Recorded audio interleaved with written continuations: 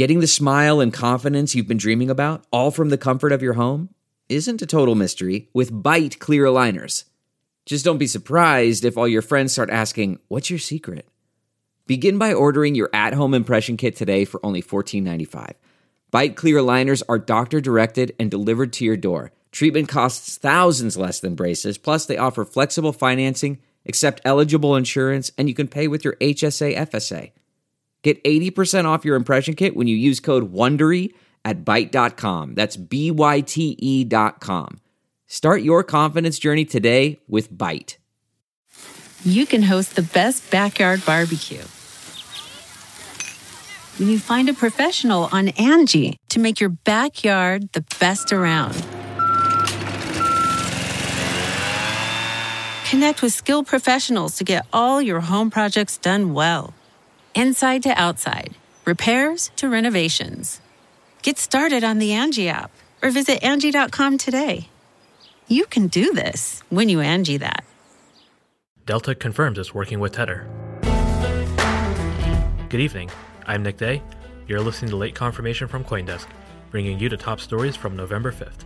Also on today's show, a senior official with the U.S. Securities and Exchange Commission said the agency will release plain English guidance on ICOs in the future, and an Ethereum-based energy project is now powering hundreds of homes. Stay tuned for more on these stories on today's show. The U.S. Securities and Exchange Commission plans to clarify when and how cryptocurrencies may be classified as securities, its Director of Corporation Finance said Monday. Speaking at the DC FinTech Week conference, SEC Director William Hinman said the regulatory agency intends to release, quote, plain English guidance for developers to refer to when planning token offerings.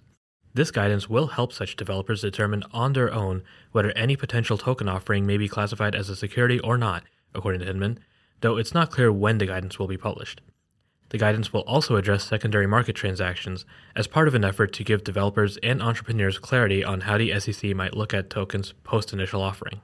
When asked about how the SEC might classify token sales as securities offerings, Hinman elaborated by noting that the agency would be looking at factors such as the expectation of a return on investment.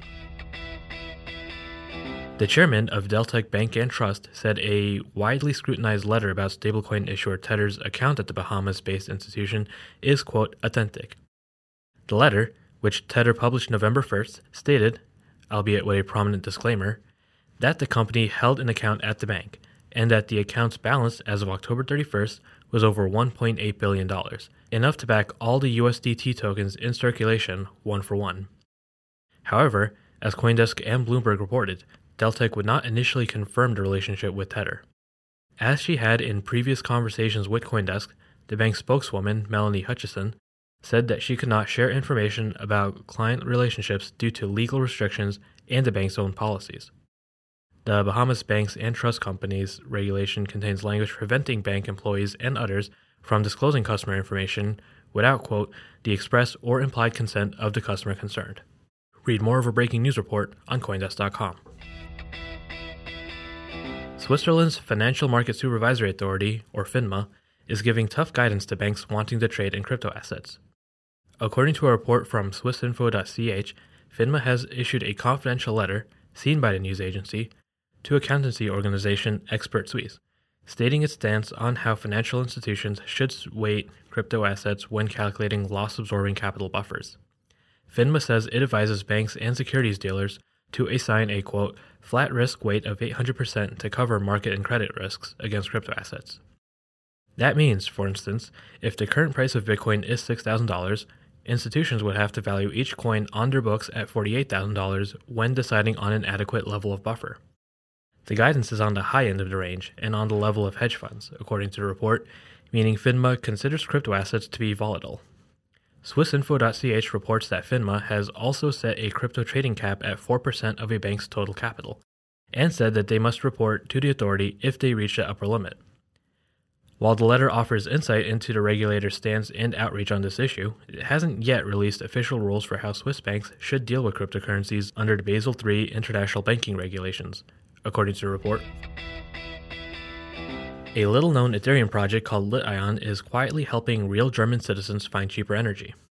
Launched earlier this year, Lit-Ion is already a licensed energy supplier in Germany with clients in 12 major cities, including Berlin, Hamburg, and Munich, who are now using its decentralized energy market.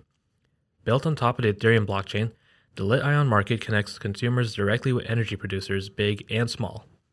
In total, more than 700 households across Germany are now using the decentralized platform to buy their energy, according to the company. In short, Lit-Ion is trying to change how global energy works with a concept very similar to blockchain enthusiasts, quote, bypassing unnecessary middlemen. In the case of the households, an energy supplier sells the solar or electric energy, or whatever type they've produced, to an intermediary, often a giant multinational company. Customers then buy energy from that intermediary.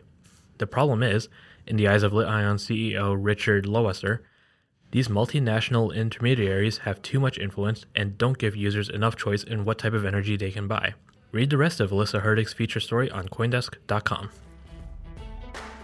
For more on today's stories, and to subscribe to our newsletters, check out Coindesk.com. You can also find us on Twitter, Facebook, and Instagram at Coindesk. Finally, you can email us directly with notes, questions, or just to say hi at lateconfirmation@coindesk.com. For Coindesk, I'm Nick Day.